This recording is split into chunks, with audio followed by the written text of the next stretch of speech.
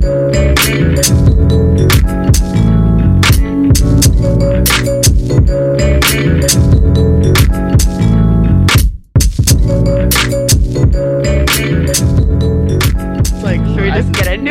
should just do it. Let's just do it. Hello, Yeah. welcome one and all. This is Batch Signal, the number one podcast in this group. I'm Dylan. I'm joined by my perfect, beautiful, brilliant co-host Kate. And we're here to, probably talk about, we're going to talk about the discourse this week, more than anything in Batch Nation, and Married at First Sight. Right? Yeah. And Married at First Sight. Oh yeah. We need a silver lining. Yeah. Yeah. But first, let's do our part. Yeah, I kind of know the answer to this, and I think it's going to be the grimmest vibe check of all time. But what's your vibe? I'm like at a 0. Yeah. I really am. I'm at a firm 0. I think. What about you? Same. Yeah. We were just talking, like, this has just consumed so many of my thoughts. Like, just like yesterday, I caught myself so I don't know, listeners, I guess if you haven't listened to Chris Harrison's statement to Rachel Lindsay about Rachel Kirkconnell and his perception of race in America, I guess. It's context. It's essential reading for this episode. I'm sorry, but you have to do it.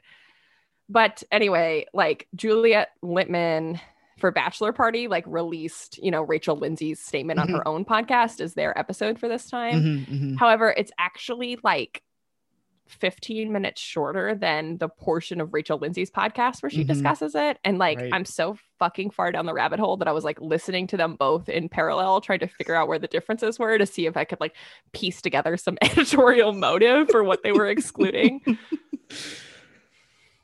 I was right there with you. I've never listened to Higher Learning ever before, and I probably never will again. But I thought I gotta listen to this. Yeah, I think so. Required prerequisites for this episode, probably. I would say getting up to date on the findings on Rachel Kirkconnell's Instagram first. Then I would say the extra interview with Chris Harrison and Rachel Lindsay, which is harrowing. And then Chris Harrison's apology, Rachel Kirkconnell's apology, both posted to their Instagrams, I believe. And then Bachelor, this part's optional. I think it's good. I think you should listen to Bachelor Party's version or excerpt of Higher Learning, if only to see what it looks like when somebody who is so who is kind of trying to have it both ways and be sort of woke, I guess, but also so deeply involved in the franchise that any hope of objectivity is is probably silly to think so, and to watch somebody try and figure out the best way to please both parties, which I'm sure we'll get into, but again, context for what we're going to talk about is helpful here. And then listening to Higher Learning, maybe the first 45 minutes, because after that they don't talk about The Bachelor anymore, I don't think. And if you really want to be as deep into this, I would say checking out Clickbait's recent episode, Game of Roses recent episode. At least for me, that's all I really, in terms of podcast content, that's all I could really absorb. I'm sure there are a number of podcasts that are talking about this, but in terms of sort of Bachelor approved podcasts, those are probably the ones that you want to look at, and then then come back around and finish this one out. So that's um or yeah. don't to be lost. Yeah, but or yeah, live your life. Yeah. I mean, Can't make like the choices for you. you'll probably get the gist from what we I feel end up like, talking about. yeah, if you've landed at this podcast, like you are, I think, similarly through the fucking rabbit hole. Right. So, yeah. So where I think,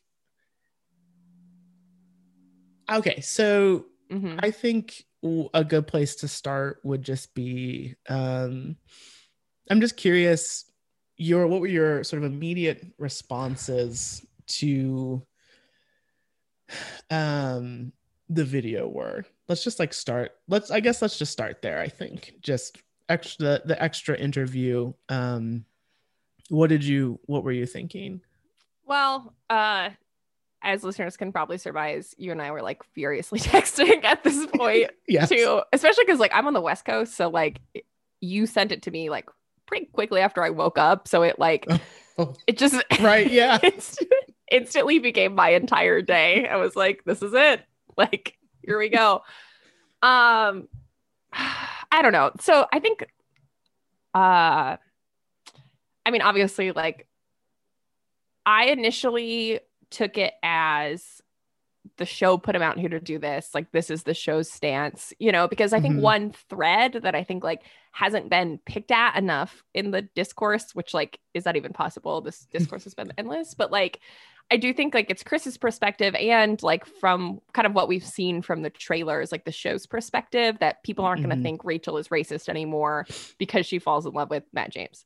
And that's like, so just like, fuck, you know, no.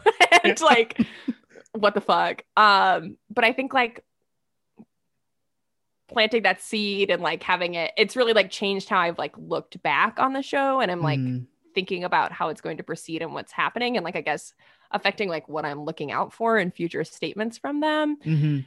But I will caveat with like one thing that I thought was like so interesting about the Rachel Lindsay interview is she kind of gives more context for how the interview came about. And she says there was no PR on the call. And actually it wasn't even supposed to be the topic of the interview. Right. She brought it up with Chris and released it on YouTube that way so that it wouldn't be edited. So I don't know. I think that has like made me, I guess, a little bit more skeptical of that initial impulse that it was like the show's, or that like that was the show's plan maybe, but at the same time like ABC hasn't done shit or said anything, and the apology came on his personal Instagram, so you know, I don't know. Yeah I also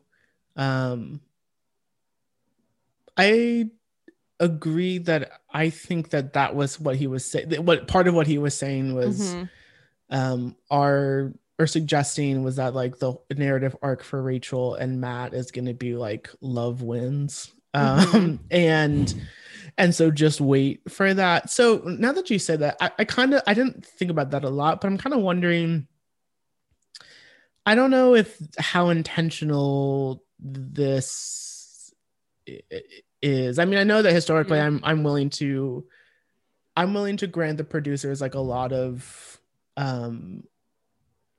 I'm like just assuming that they know what they're doing and that they are like really intelligent about it.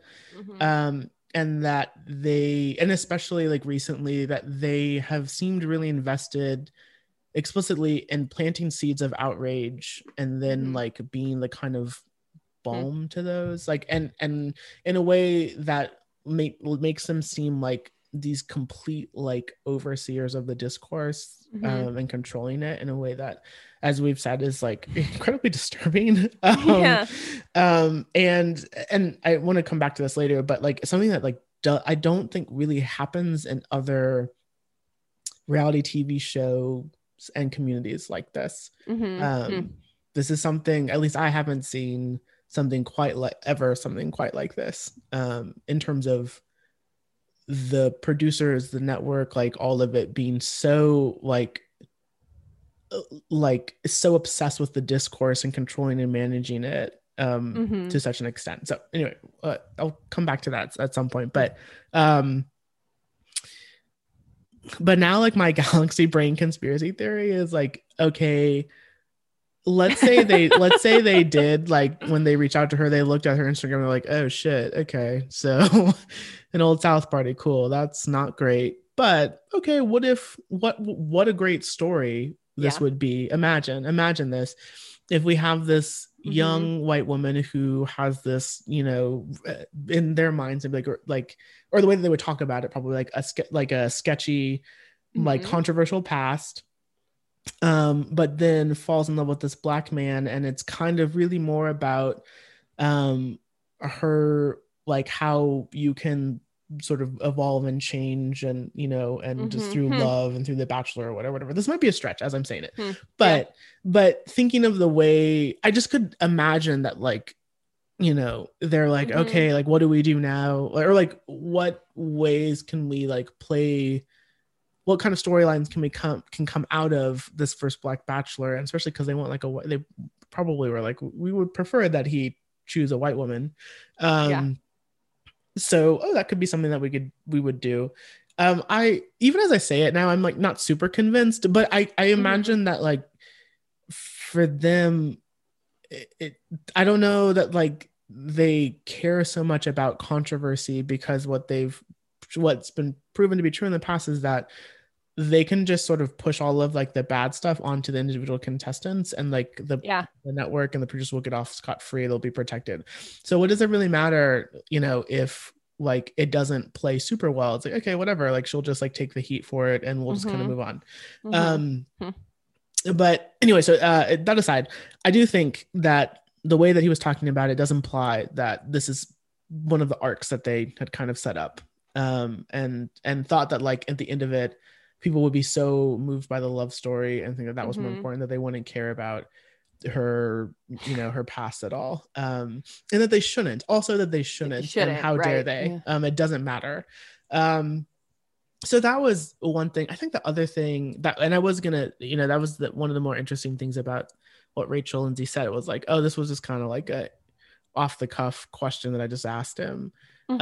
Which maybe accounts for like the conviction and his passion, and the fact that like, oh, okay, like this is I think that's one thing that I found so surprising about the interview, was like, oh man, like this is how he really feels, and like what he really thinks. And that so when he apologized later, it was like the thing about his apology, which was weird to me, was he was apologizing when he says, like, I think in the statement says something about like, oh, I apologize for like speaking on something I wasn't really informed about. And I was just like, what are you talking, like, you weren't like lecturing her about racism. You were saying like it doesn't matter. and that you were talking about how you felt about it, not like, and it seemed like he was apologizing maybe for like the way that like a generous reading of the apology is that like he was apologizing for the way that he spoke to her. But like he wasn't really apologizing for like what and he couldn't really apologize for like what he felt to be true, or say, or even say like, I was wrong in my feelings, because that's not really what he excuse me, it's not really what he thinks. And one of the most memorable moments from the Rachel interview is when she said like, right after the interview, he texted me and was like, woo, I feel really great about that, or like, thanks for the conversation, or I'm so glad we can have these debates. And like he thought he was all good with it. And then like now after the backlash is when he like reached out to her or whatever, and she, I think, was hedging a little bit when she was like, which one is real? It's like, obviously the first one. That's a pretty strong opinion. And totally. And maybe didn't drive home the point as well as hard as she could have, that like apology made after a fucking demand is certainly less meaningful than one that like comes after reflection. It sounds like if he had said like, oh, of his own volition, been like, I was thinking about that, and I don't feel great about that, that would be different. Maybe it doesn't matter as much, but it's different. And so I just think those are a couple of like the initial things that I was thinking about after watching that, and just kind of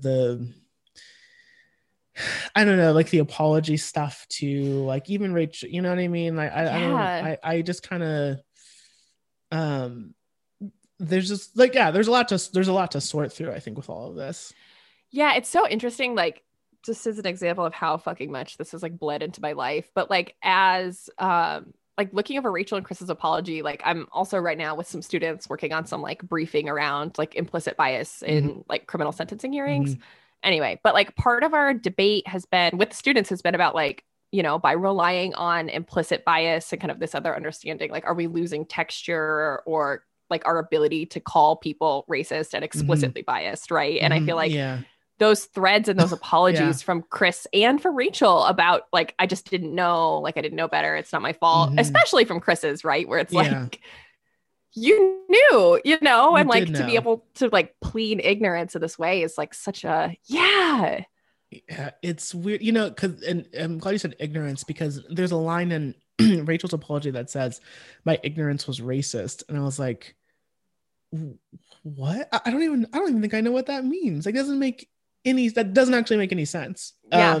And it just seems like, you know, you're just sort of you're you're just trying to like, it's like, do you not really understand what Mm-hmm. the issue is? You know, Mm-hmm. and that's the thing, is like, you're not really, none of them are really that, you know. The other thing that was striking from that interview with between Chris Harrison and Rachel Lindsay was that he never said racist. Oh God. Just couldn't even say it. And I just thought, you know, you can't, so this apology comes from like after like not even being able to say what people are actually saying. Mm-hmm.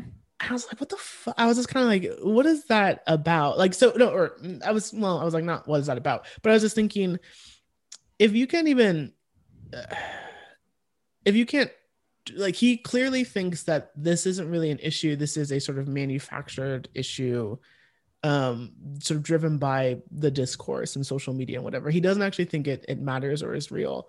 Yep. And I was, this is another thread I want to, like, another connection I kind of want to make that we can maybe pick up later. But Mm-hmm. one thing that was really interesting to me was that how it's like his world, he doesn't think that, I think it just reveals like how obsessed it seems like production is with discourse and like Yeah. Twitter, and how he thinks that like what happens on social media is, I don't know, like somehow like reality, or like not like, I don't know, like sort of, how do I want to say that?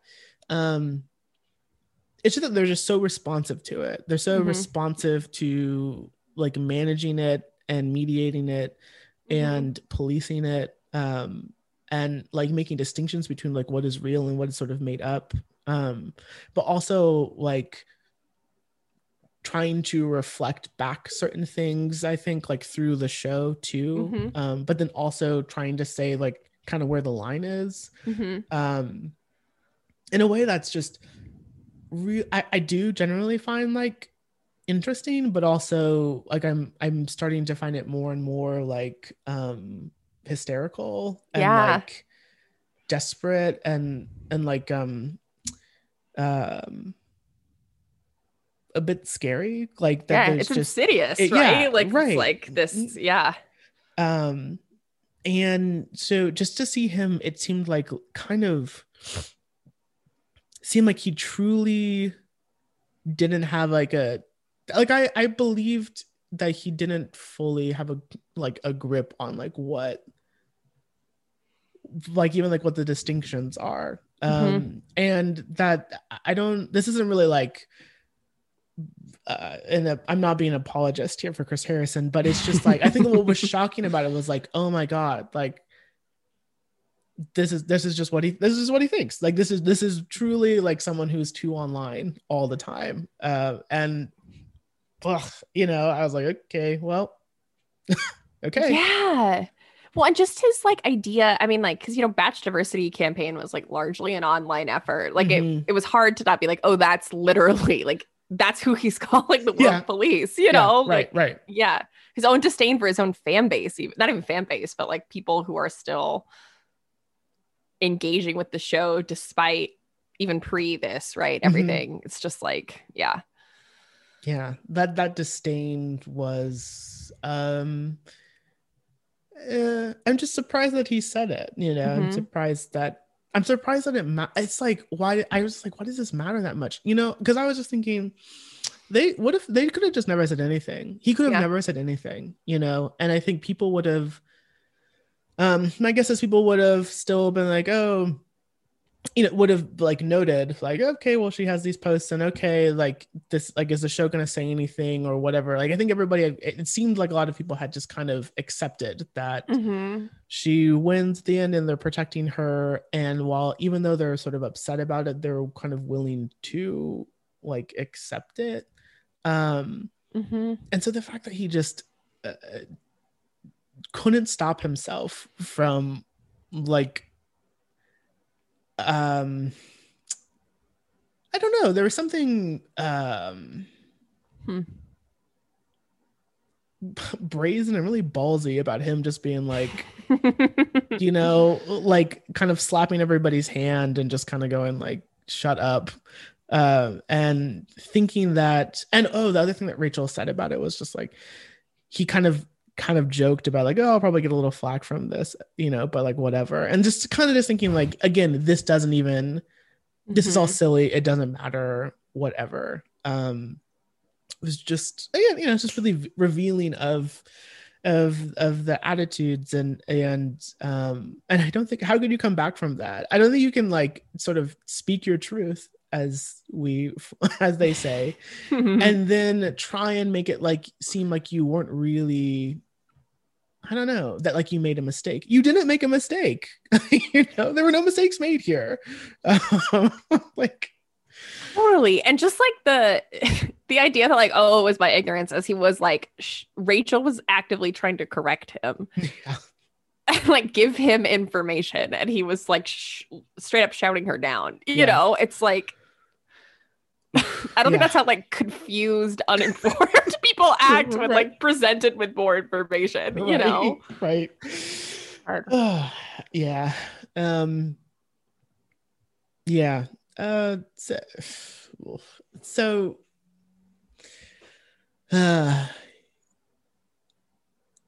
yeah, I think what have you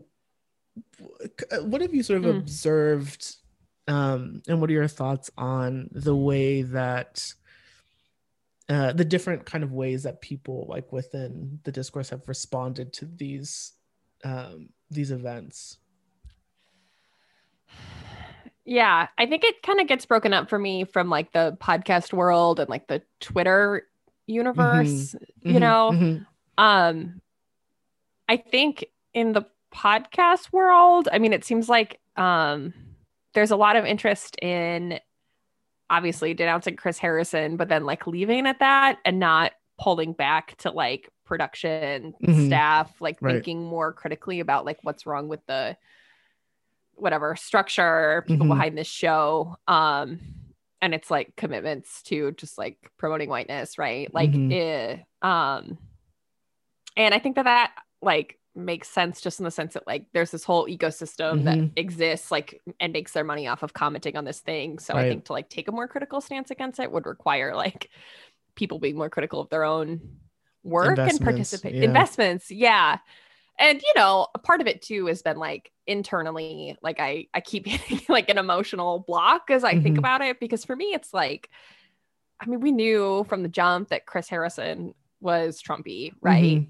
Like the show's issues with race have like not been new. And I mean, there's the sexual assault, which I go back to all the time, but you know, it's like, I don't know, like I have I think a slight mental block up, like thinking about it, of like, this very much like feels like the line for me, or like a big line in transgression. But at the same time, I'm kind of like, what did I expect? Like, have I been, or like, is the discourse so like partially gleeful because we kind of halfway saw this train wreck coming and people are getting the implosion that they've wanted? without realizing like the costs and harms of it. I don't know, like I'm still very like in a beginning phase of like thinking through those things. Mhm. I don't know. How do you feel about that? Um, I mean, much the same. Mm-hmm. Something I've been thinking about was how exciting it all is. Yeah. And how it's,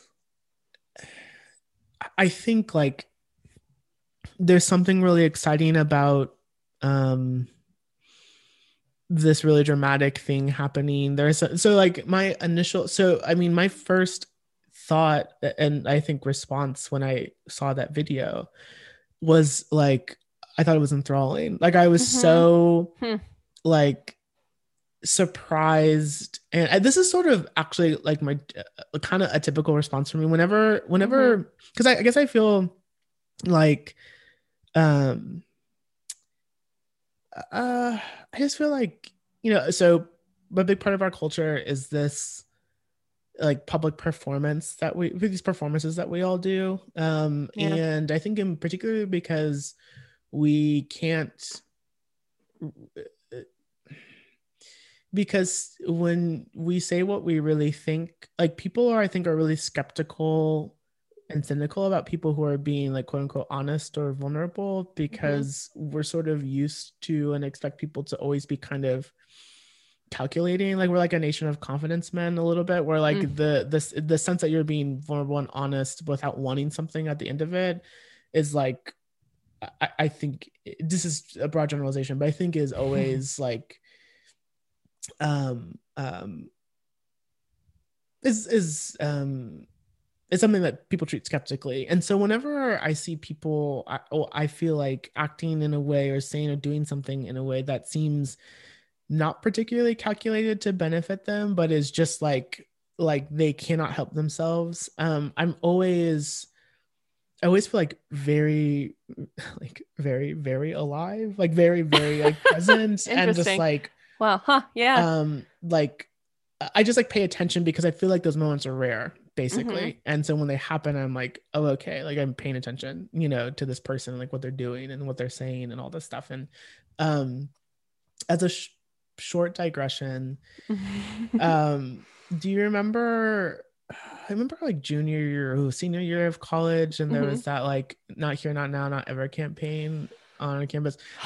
You Boy, remember do that? I. Okay, Oh my so God. listeners, this is Yeah. listeners. So bad. So we went, as you know or should know, we went to the University of Nebraska, and when we were seniors, there was like a series of like, so racist shit happened all the time, but there were just a series of like really public Mm-hmm.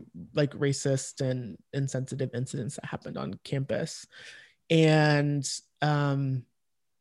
there just happened to be like, this was right after Michael Brown was killed Mm-hmm. by a police officer.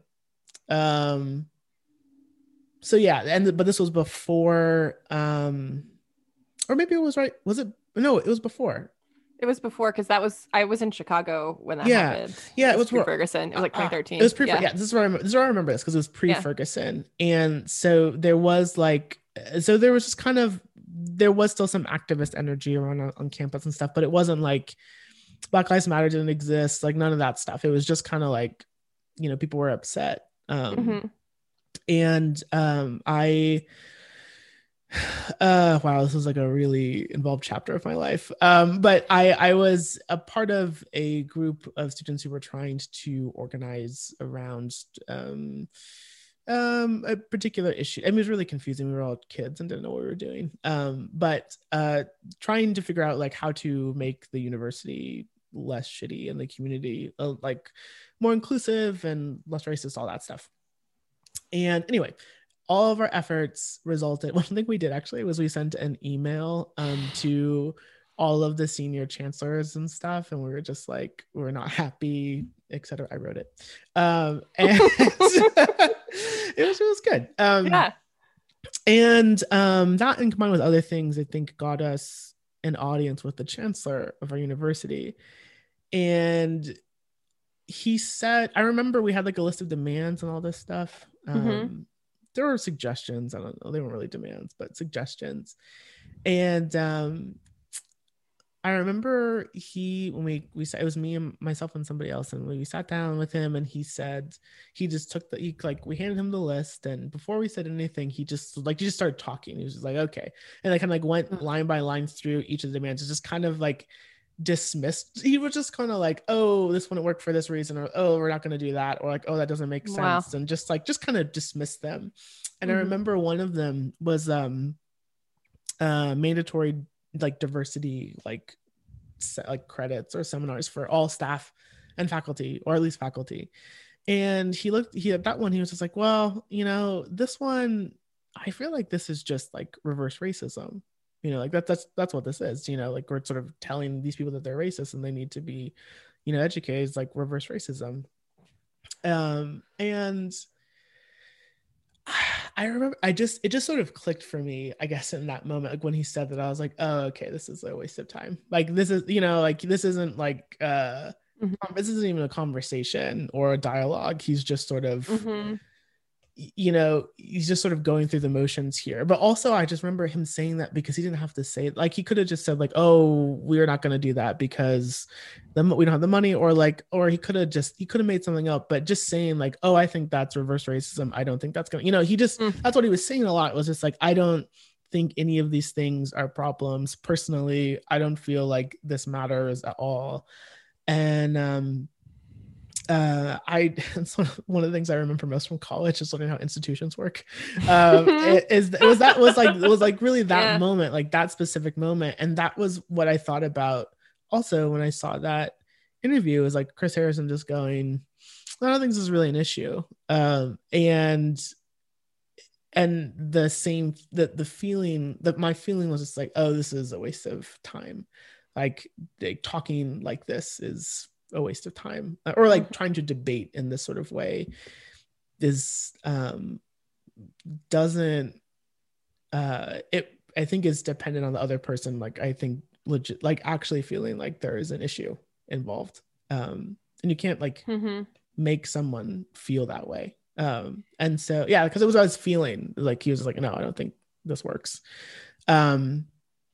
So I'm trying to remember where I started. But I guess I said all that just because like I suppose just to because for me, like this is about like structure, and it's about like an institution, and it's not like, it's like, even if you remove Chris Harrison and put like Rachel Lindsay in his place, like it doesn't, what, then you have like Rachel Lindsay like carrying water for like the network and these producers and all these people to make more money, and it's more palatable. It's actually more insidious because it's like you have, because if you don't, because like people haven't like actually identified what the actual problem is, which allows the producers like ample cover to like make these changes, and say like, we did what you wanted, aren't you happy? And then like sort of gaslight the fuck out of you, or continue to manipulate you and to think that like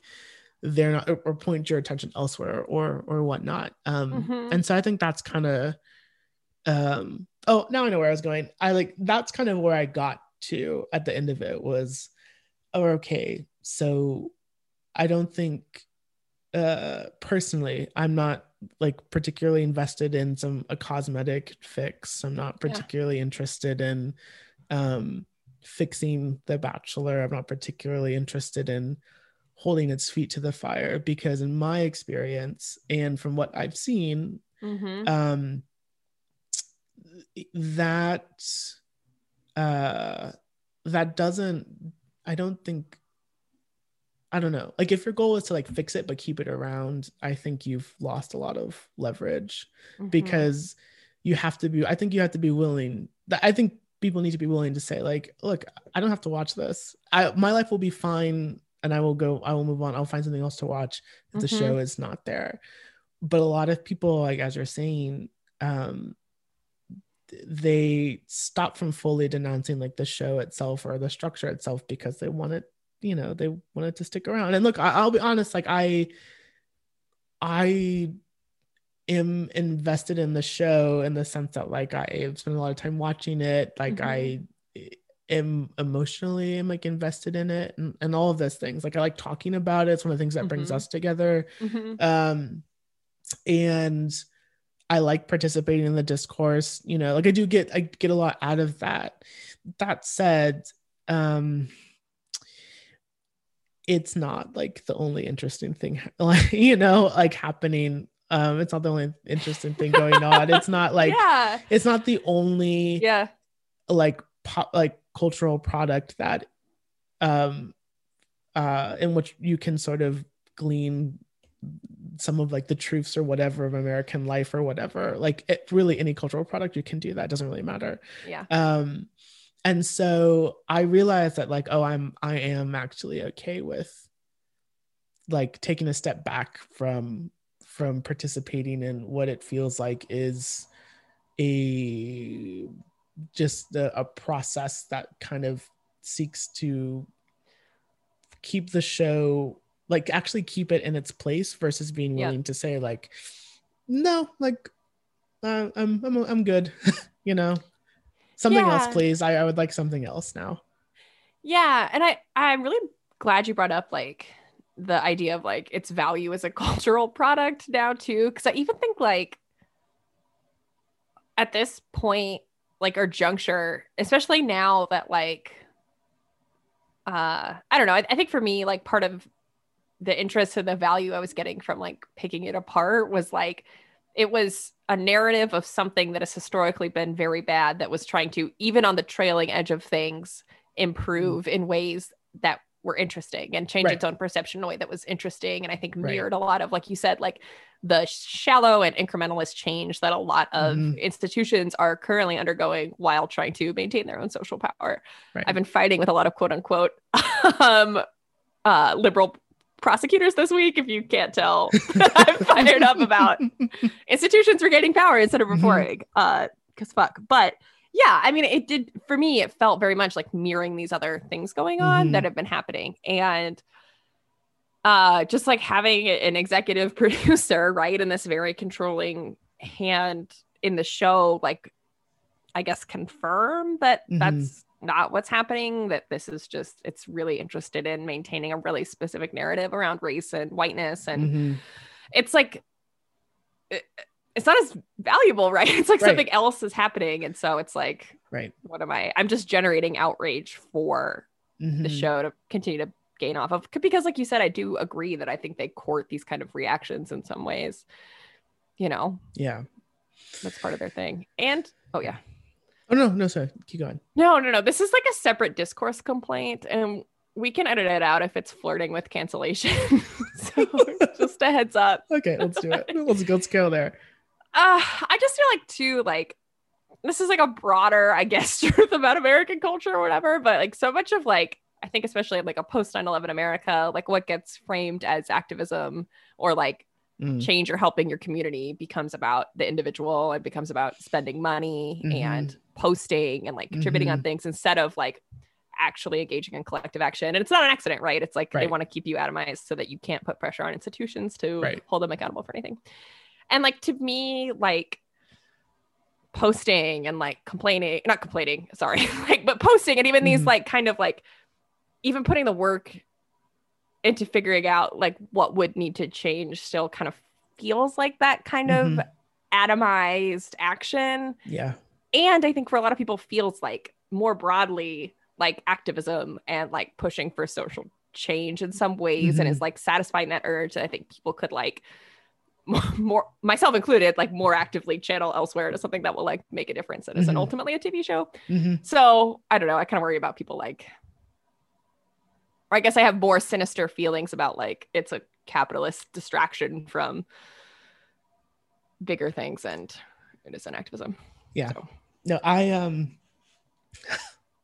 gosh, I right there with you.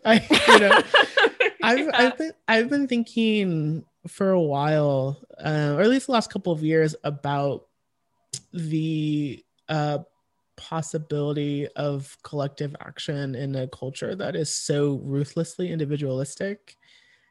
Yeah. And whose values are all like individualistic, you know. And so like how that works, like in action, how that works, like when you have a group of individuals like in a collective, who even in the collective, even if they're not like super like conscious of it, are in part like motivated by perhaps like a sort of in some sort of individual motivation. Doesn't mean that like collective action is impossible. That's not what, you know, but it's, I just think like I just think it becomes like really complicated, and especially when you start including um like difference in like different kinds of groups, different experiences, like all that. I think what it ends up happening is the differences end up getting more than not often get more emphasized than the similarities. And I think that has a lot to do with the way that we are encouraged and taught to create our own identities and think about ourselves and think about ourselves in relation to other people as like, okay, what's different, like what stands out. And I suppose it's like I was like really wanted to write about this, but I guess like my really cynical idea is that like we are fucked in that way, that like there's no, you like the only, or in my mind, like one, if not the only way to change that or like reconcile those things would be to like actually rework our cultural values, specifically, instead of like trying to think about like, well, how do we work together better? It's first, it's like, well, what do we actually value? You know, really, what do we value? Because it's not collectivity at all. And so and that, of course, to me is like inseparable from our economic system and our government and the state. You know, like all of this of those things are like really connected. And so it's like, you're right, like when I see people sort of I mean, I also think that people, I guess I was thinking the other day, I was like, oh, none of this is actually that complicated. But you know, like that it's not like, for example, it's not like the actors in this like story like are like hidden behind this curtain and like that we have no idea. It's, you know, it's not like it's not like the Illuminati or whatever. Like or because I was kind of thinking of like QAnon and all this stuff, like of like these cabals of people like organizing. It's like you're not like far off. Like, yes, like they're like really rich and powerful people who just like decide things, you know, like that. No, that's just true. You know, it's not like, it's not mysterious. It's very like specific and clear who they are and like what their motivations are, you know? And so I think that sometimes, I think that's like what's can be so disorienting sometimes is that there's maybe a tendency to overthink like what is kind of clear and obvious if you just like look around, you know. And that like often, but it's complicated by the fact that they were being fucking gaslit by the state all the time, and like rich people who are like trying to convince us like what's happening isn't happening, you know. And so so like in this case, when like you have like an executive producer, you know, like clearly like you have like the people who have the most power, or one of the people who has the most power in the situation, needlessly drawing attention to himself as a problem. I think, you know, it becomes like a little bit even less complicated or less like confusing like what is actually going on. But I do think that also, I think that because of that, that's what I was gonna say. I think maybe outside of that, like in like sort of what we could say like the real world, or like in other sort of discourses, like maybe sometimes people have a hard time knowing like exactly where to point the finger, you know. And that like, and also when you're just kind of in the run of like daily life, like how frustrating and exhausting and overwhelming everything feels. And so there is something there's some pleasure in being able to sort of see like an issue that seems like very straightforward and clear, and like there are like very specific, presumably like solutions to this problem, and being able to call for them and just see like change happen, and to feel I guess people do really want to feel like things are different, you know, that like things are getting better, and that things haven't been basically the same since the 50s. And I think that's part of this, I think ties back into like the investments part of what we were sort of talking about, is if you really want to feel that way, then or invested in feeling that way, then I think you're more likely to either accept, you know, these sort of half measures or band-aids, or I guess like not quite go as deep in your analysis as maybe you might otherwise, if you're more open to like, I guess, acknowledging like the depth to which things are fucked, and also being willing to say like things aren't that different, and I don't know how things might look, but maybe if we sort of really tried to like be open to other possibilities, but maybe we try that and just kind of see how it goes. I think there's just a lot of anxiety around that, and just not knowing like what replaces that, and yeah, especially when we're told, especially when we're like throughout our entire lives we've been told that like alternative ways of thinking about things is like not only bad and like not encouraged, but it's also punishable by you know, like it's like there's actually we're actually punished for that as well, you know. And so it's anyway, I can't remember where I started. I don't know. These are the things that like have been like coming up to me, you know, when I'm just thinking about like all this stuff. It's so interesting too to hear you say that, like, because I do think that like connects really well to like the other part of it, which is like the social media kind of individual reaction to all of this versus just like podcasts as institutions or whatever, you know. But I do think like, so I'm in the Facebook group for Bachelor Party, the podcast as well, and I don't love it. But like one thing that's been kind of appearing there as like a remedy or as a action to take against Chris Harrison is to start following Rachel Lindsay on Instagram.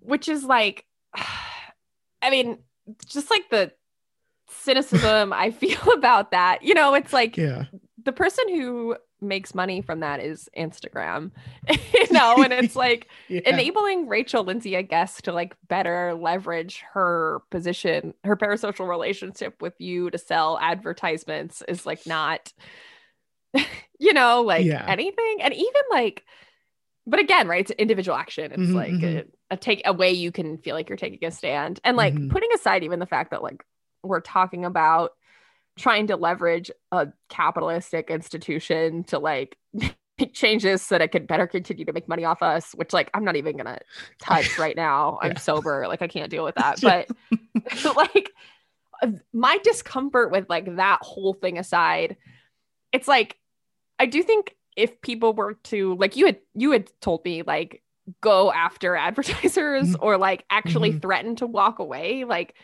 I do think like in terms of like theories of social change, like interest convergence is like pretty much it, you know, like, like sorry, you know, it sucks, but it's true. Like they're never going to do the right thing because like Rachel Lindsay has more Instagram followers than Chris Harrison, or because of a change.org petition, right? Like, you got to quit, you know, or get an advertiser to quit. Like that's it, you know?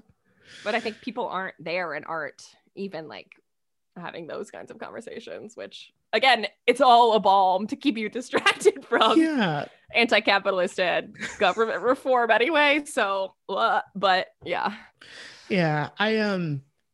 I saw I can't remember the Twitter user, but we like a lot of her tweets, but because I can't remember her name, but she has like apparently she has like a Substack. I didn't know that. Oh, but Ashley. Yeah, right? actually, I yeah, follow her. actually, She's amazing. Yeah, she's yeah, great. yeah. Yeah, Um, it's a good newsletter. yeah, and I remember seeing a tweet the other day where someone was like, you know, like, adding her and was like, you know, you're such an like, I feel like you're going to become a really influential voice in this, like, in like the nation, and you know, I like really, you know, and I'm glad you're Mm-hmm. around or whatever, and and Ashley was appreciative, and then I think also that's when I saw her Substack, and I was like, ah, okay, it like Yeah. it's just mm, I guess speaking of activists, boy does it suck to see like activists like take an opportunity to like monetize their activism in a way, and as soon as they're able to do so, they usually get either like, is there somehow like their critiques seem to be a little bit less toothy, you know, Yeah. and I just but again, I think that that's, you know, what it's about is like the closer you get, it's like the closer you get to it, like, you know, the more invested you become, the more dependent on it, you Mm-hmm. know, you become, Mm-hmm. like the harder it is to see envision yourself or your life without it. And um oh wow, I just forgot I forgot it. This was like a it's something I meant to mention earlier. Oh, but it's related to this. Because this user was like thanking her for Mm-hmm. like, you know, for adding to the discourse in For this, her service. for her services. And I Yeah. remember Juliet Littman saying that she really appreciated Rachel Kirkconnell's apology, and she was like really like, yeah, that she was really like grateful for that, or like etc. And I think she said something similar about Rachel, I think was like Mm-hmm. great, I don't know, just like appreciated their role here. And I remember just thinking, at first I remember thinking, why are you like, why are you grateful for this apology? Like, why do you appreciate it? Like, why are you saying thank you? Like, uh, you one demand like interested in an apology, and like what investments do you have in like there being one? Right. And also like, why are you? I don't know, like, oh, I think it was the joint sort of, was it like an Instagram post? I don't know, whatever Mm-hmm. statement. Yeah. Oh, the The, girls in the season. yeah, Yeah. we're just like, you know, we denounce this, and that's what I think, that's particular. She was like, I'm appreciate them doing that. I'm like really grateful that they did that. And I was just thinking like, it's somewhat cynically, I was like, what? So that it's like you're glad that somebody said it, but you were Yep. never going to say that. Mm-hmm. And you feel like it's good for, yeah, it's like you think it makes it easier for you to participate in this because there's like like you can kind of, uh, you can just kind of reference like this opinion and be like, yeah, this is how I feel, like Yep. I agree with that thing that's already been said. And Yep.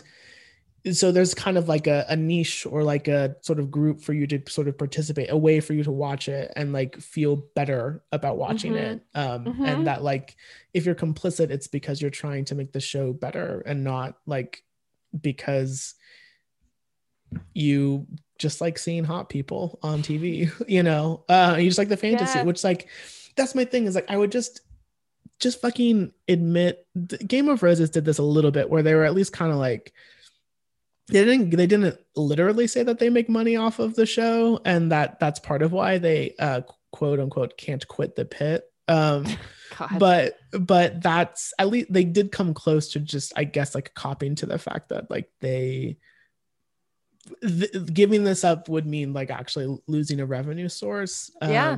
and that they're not interested in doing that, you know. Yep. That's what it is. They're just Yep. not interested in doing that, you know. And so they can pretend that like, or they can defend it by saying like, oh, it's just a game, which it's not, it is a Yep. production, it's not a game.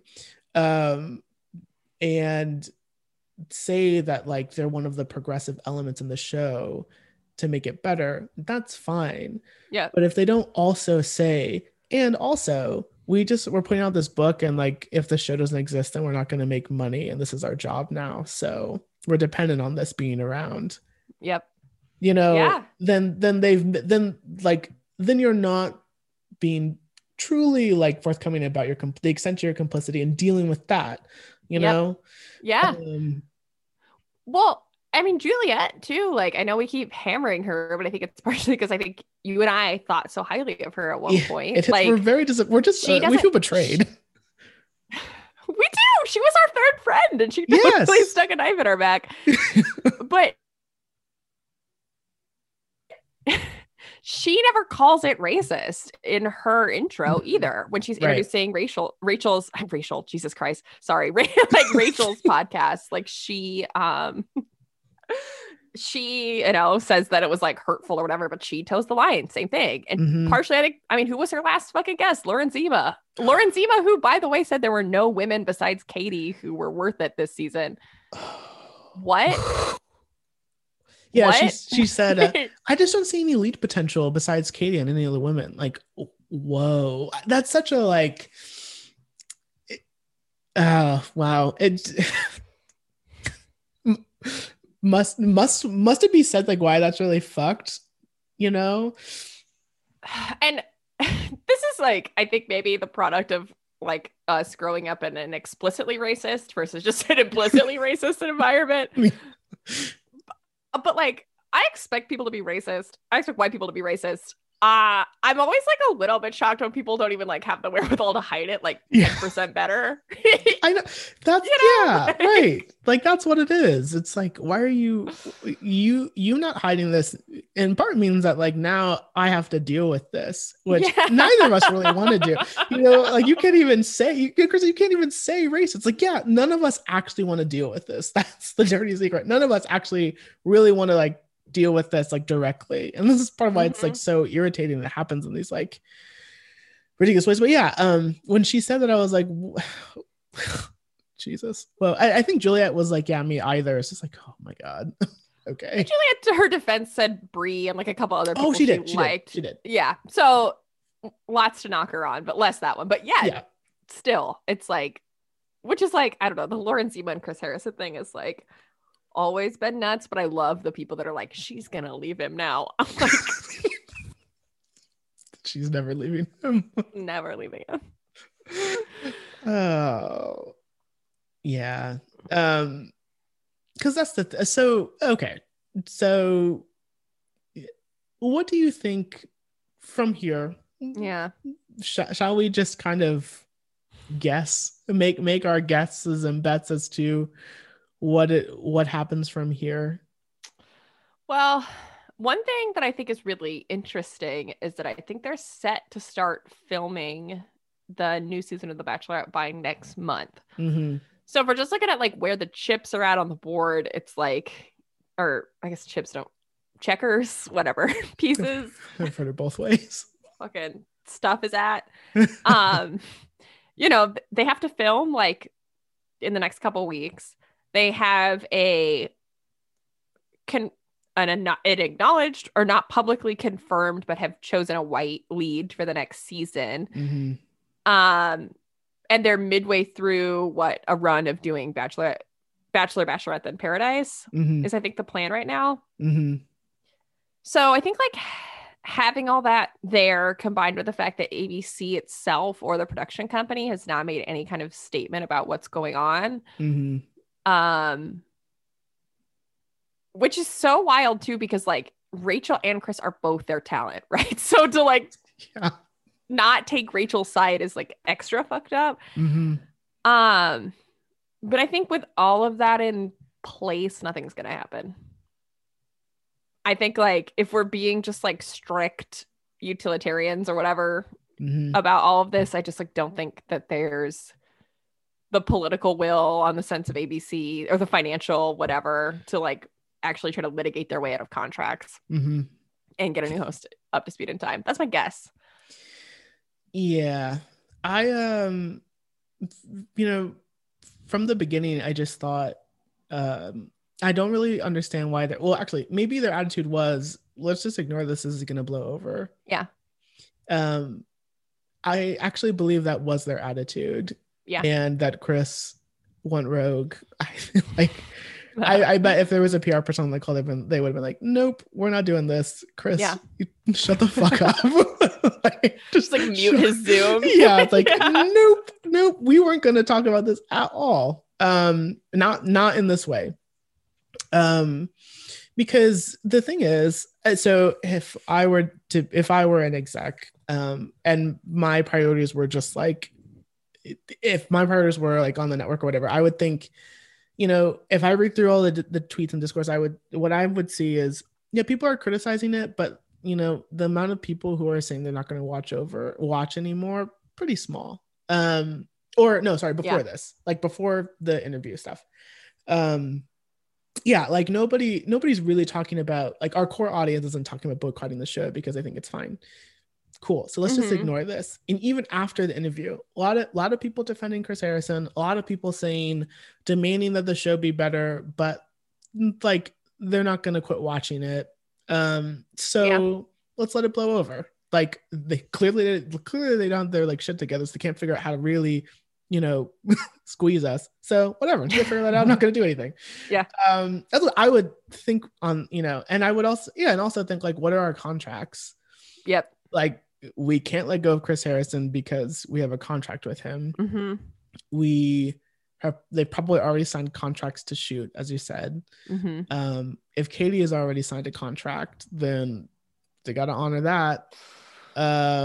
And although you would think, I mean, you would think that they would have waited a little bit just to see how everything sorted out at the end of the season. But I also think that they made such a strong push for Katie in the beginning, and we're just going to like capitalize that as fast as possible. Oh, one thing I was thinking, and because I've been thinking, like, these last couple seasons have been really weird, not just because it's COVID, but like part of it. One wrinkle I think that I hadn't really thought about is that ABC is like a network, like a public network, and how their anxiety is about being profitable, and in the age of like all in the streaming age have probably had something to do with the vice script that they've, like, their approach on like how they've been managing these seasons and the discourse and trying to like maximize revenue and all that stuff. And part of why they've just sort of accepted that Instagram is the future and they're just gonna like go all in is because they just have to make money in this uncertain landscape. And so I don't think that they're gonna. So okay, now I'm of two minds, because now I'm thinking, like, if they really are perhaps overthinking how much influence like certain segments of social media have, maybe they'll make like more drastic changes. But if they, I think, have a broader view of things and realize like this is probably going to blow over, and we can kind of like make certain changes incrementally, and not lose money, but also get like the benefit from it, then they'll do that. I think, I don't think that they'll let Chris Harrison go, because I don't think that in this way, because I don't think that they'll want him to go out like that.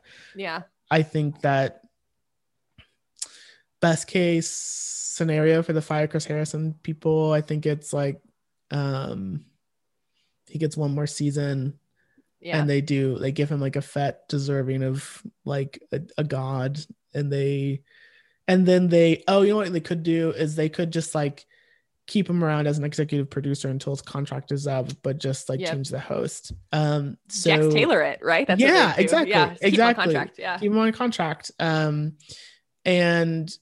apparently he's been thinking about retiring anyway. So this could be, but again, he can't retire in scandal, I think, or due to, or I mean, think about the way he's not gonna, like, I don't think that he would accept even the optics that he was pushed out by the quote unquote woke police. And I don't think the producers, and I don't think that like the network really want that to be the narrative either. So my guess is he gets one more season, bows out gracefully, or even one more like season in terms of program, like Bachelor Party, there's a formal handing off of the host duties Mm-hmm. the next Bachelor season, and then that's the way that they transition out of Write it him. out. Yeah. They're probably gonna do that anyway. Maybe this Mm-hmm. expedites things, but like maybe not. And what's funny or shitty is that if this was the plan anyway, like if you're a network exec, you could be like, oh, okay, well, we were gonna do this anyway, so like Now they get, now yeah, they get the credit for doing it, you know. credit. Yeah. Mm-hmm. It Yeah. is weird. I will say, like, I guess to play devil's advocate, like, uh, you can kill me at any time, but I do feel like The Bachelor is politically actually behind ABC. Like, I think that ABC actually has more of its programming is at least on like issues of race representation, like ahead of where The Bachelor is at. Yes. Okay, that's true. Yeah. You As a know, like net. they have Yeah. all the Kenya Barris shows and Mm-hmm. even their news Yeah. anchors on the national shows they own are actually ahead. Um, Mm-hmm. which like isn't saying anything, right? But I just think like I do wonder if like that calculus is slightly different, if at some point this will weigh differently, but I don't know, probably not. Well, no, I But mean, you're right, because the question is, how much do they, at what point do they realize Chris Harrison is actually expendable and yeah, that like it doesn't cost really like that again? Well, same goes for people will watch no matter what. So like if they yeah, think that knowing that like actually Chris Harrison is expendable, that's not why people watch. They don't watch for him, they watch for the fantasy. If we just provide them that with a nice like shining face, no matter who it is, but mm-hmm. probably a white person, Mm-hmm. then things will be fine. So if they realize that and think like, and if it gets really too much, I could see the people above Chris being like, you really shit the bed here, and he really shouldn't have shit the bed, because now you're costing us money. It's like if they really care, like we don't really care about as much about the boys thing. We just mean we more care about like the fact you fucked up our money. So Yeah, exactly. Yeah. yeah, and then we don't owe you anything because you messed up. Fuck you. Yeah. Yeah, I mean that's the other thing too, right? It's like technically ABC doesn't produce it. It's like a production Mm-hmm. company. And so I don't even know like if Chris Harrison's relationship is with ABC or with the production company. Yeah, that's a good point. Right. And it could be they say like I mean ABC would still have say in the sense of like we're not going to buy more episodes of Chris Harrison's affiliated, but I think that would Right. slow down the changes that we saw in the show depending on like that third relationship. Mm-hmm. Mm-hmm. So it's complicated. Yeah, you know. God, what I wouldn't give to be just a fly on the wall. I And would like love with like Robert Mills meeting with like fucking Mike Fleiss and whoever the real like whoever the showrunner for the show is, and just going, okay, like without Chris Harrison, because he's not in those meetings, and just going like, all right, so what do we want to do exactly? God, I would just that would be my Make-A-Wish Foundation wish, is like the transcripts from those meetings. Well, there's probably like at Walt Disney headquarters, like in their legal department, somebody who's been out of school for probably 4 or 5 years, who's been tasked with examining the contracts and writing up a memo of all the ways they could get rid of Chris Harrison and all the pros and cons of all the options. Like that memo probably is being created right now. God, and so, I really want to see that memo. I actually wonder if I could never get the memo, but I wonder if I could like network my way to the person. I know someone who was in-house counsel at Marvel, which I think is also Disney, right? Yeah. Yeah. Let me see what LinkedIn turns up. Yeah. Yeah. You guys, even just like asking a question if that memo in fact exists would be, I just want to know, Yeah. God, that'd be great. Do you think we could oh man, I guess they couldn't talk to us about I just want to know about that. I want to know just in general what is being discussed and who is in the room talking about it. Man. So in terms of like our next steps, like how are you feeling about The Bachelor going forward? I mean, not great. That's a softball question. Yeah. Yeah, I think it just feels, it honestly feels like since it's kind of funny when we started this podcast and the seasons we started it on, because um it's not, I don't feel like it's not fair and it's not our fault that these seasons have been so fucking shitty. Yeah. And that and that they've forced us to talk about they've just put in our face like everything that is really shit, like the truth of the situation, everything that's shitty about it. Because yeah, I feel we should say and be honest to listeners and say like it's really not like we've been saying the same, like repeating these same things to each other like for the last, like 10 or so years about like the show. I'm like, oh, it's been so awful, and like, oh, like actually, like, it's only in the last maybe year or two, that's being generous actually, that like I think we've spent more time really like digging into the show. And like we talk about it, but like I think it's been less well, I don't know, it's been less icky, it's been like more light and stuff, but I think it's because of what they've been giving us, and so I guess I just want to say that only because I guess in my mind, like I want to be honest about like the way that my thinking and feelings have changed, and that like I didn't always see these things, and I didn't care about them in the same way that I care about them now. And I think I've just sort of reached a point where while I think will pay attention to the discourse and probably will still watch, I don't know how much I'll watch the show, but like I'll be kind of engaged at least. I don't really feel I want to limit the amount of sort of emotional energy and like in like thought and critical engagement I spend on it, because it's just like I something I feel like I've said all I have to say. I don't know like what else I could possibly say about the show that hasn't already been said or we haven't talked about. And kind of as you were saying, like closer to the top of the pod, I don't see it's not like it doesn't seem like a totally unique like product anymore that seems necessary to or important to look at and study. And it's not fun anymore. So there's like, just to be, it's like it's not fun anymore. And so I think for me, I personally want to like take a step back in terms of the way that we the extent to which we cover it here. What do you think?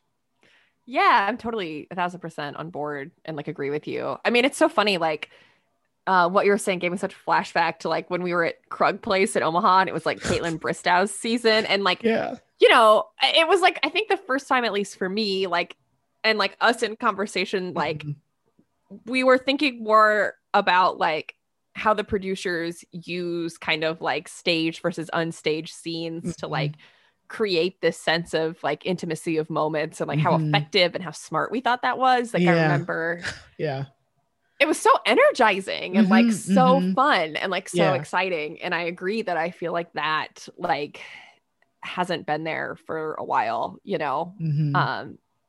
particularly like these seasons have just felt like chores, and I mean, I love you and I love talking to you, and I would sit through 30 hours of poorly edited television in order to reach that every week. But yeah, no, I think like, what are we getting for our investment? And like, I think like what we were saying earlier about kind of like the show sowing discord and benefiting off of it is like, as tiny of a part as we are of like the Bachelor media machine, like I kind of want to take us out of the machine, Yeah, I agree. And especially when when it doesn't become more complicated because of financial ties, not like we'll ever have that, but it just seems like we're in a unique position at the moment where we or that's like especially not complicated for us, and so I love how you say at the moment as if at some point we might become financially dependent on this podcast. Your optimism is amazing. I know. I become part of the 1% of podcasts. But yeah, no, how hilarious that would be. Yeah, I mean, but what's great is that, and I think maybe something that I realized even as we were talking about this is, it's not really The Bachelor that like brings us together, that like we necessarily like talking about, or it's reality TV in general, just stuff in general, I could just like talking to you, and and that we it can just be anything, and so totally. so it's like, I think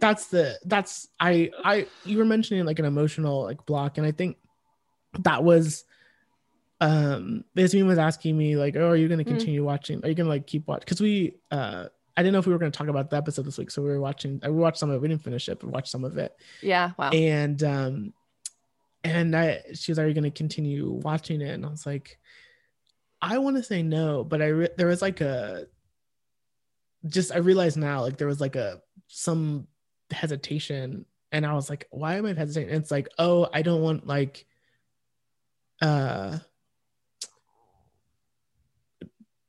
us to stop doing this. Yeah. And I feel really emotional actually. Yeah, really.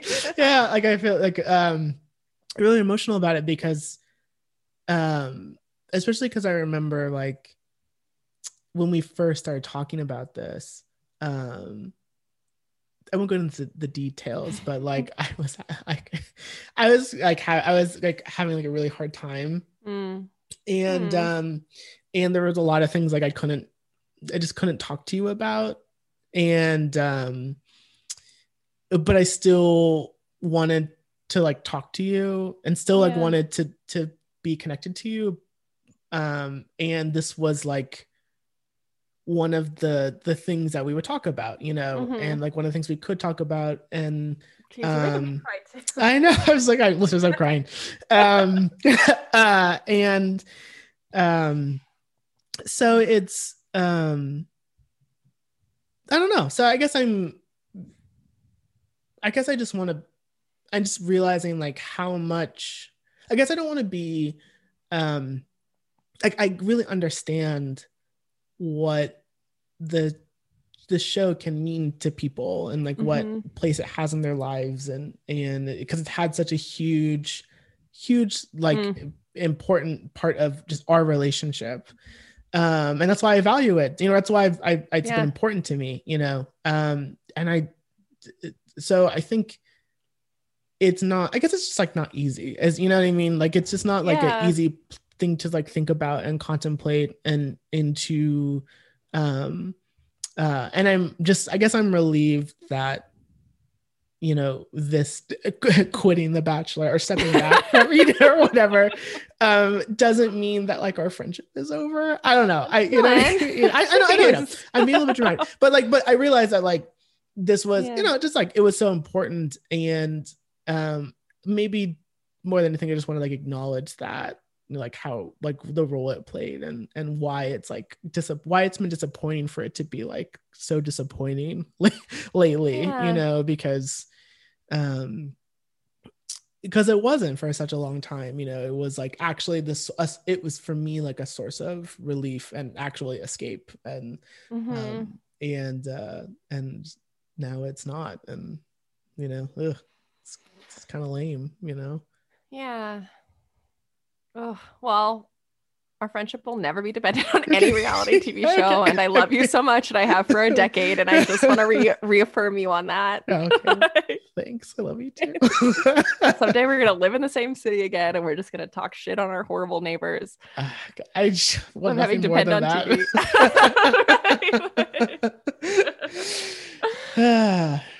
But no, I think it'll be good. Like this idea of intentionally turning our obsessiveness somewhere else does feel really exciting too. Yeah. it could be anything, right? It could be anything in the world. But I do think like we've talked about Married at First Sight. I think like turning it to that. I think one thing I'm excited about with that is like the spoiler community. Like there's just less of a discourse around it. Mm-hmm. And I feel like there's a lot of work for like primary source investigating. Like I feel like because people don't get as famous on that and it's on Lifetime, it's a little bit less like it's the Wild West, you know? Like, oh wow. Okay. Yeah. I'm into that. Yeah, I want to I think because we do watch a lot of reality TV and there's a lot of stuff that's like interesting that happens in other shows that just haven't been around as long, frankly. You know, and yeah, and I think like yeah, I mean I think that there's I am now feeling more excited about what we can do, you know, versus like what we're not doing anymore. Then with that, shall we just pivot into Married at First Sight? Oh, are we going to change our name? I don't know. Branding and stuff. Let's think about it. I'm actually open. I mean, like I like our name, but I don't know. We can play it by ear. Yeah. Yeah. Well, just listeners, just if the what is it? The fucking what's the thing? I don't know. Like if you have actually subscribed to this podcast and you suddenly see that it's a different podcast, or we'll have to announce something or whatever. But if the thumbnail, that's what it is. If the thumbnail picture changes or whatever, don't be shocked. It's still us. We just rebranded. But yeah, all in due time. Yeah. Yeah. We don't have to do this on Chris Harrison's timetable. You know what I mean? Exactly. Like, you're exactly right. We're liberated in a lot of ways. Right. Also, Batch Signal is still a great name. That's the thing is like we could just take some of the roses out. Right. Yeah. Whatever. Yeah. Right. Then they'll still work. Anyway, okay. So Married at First Sight. Sorry. Okay. I'm feeling like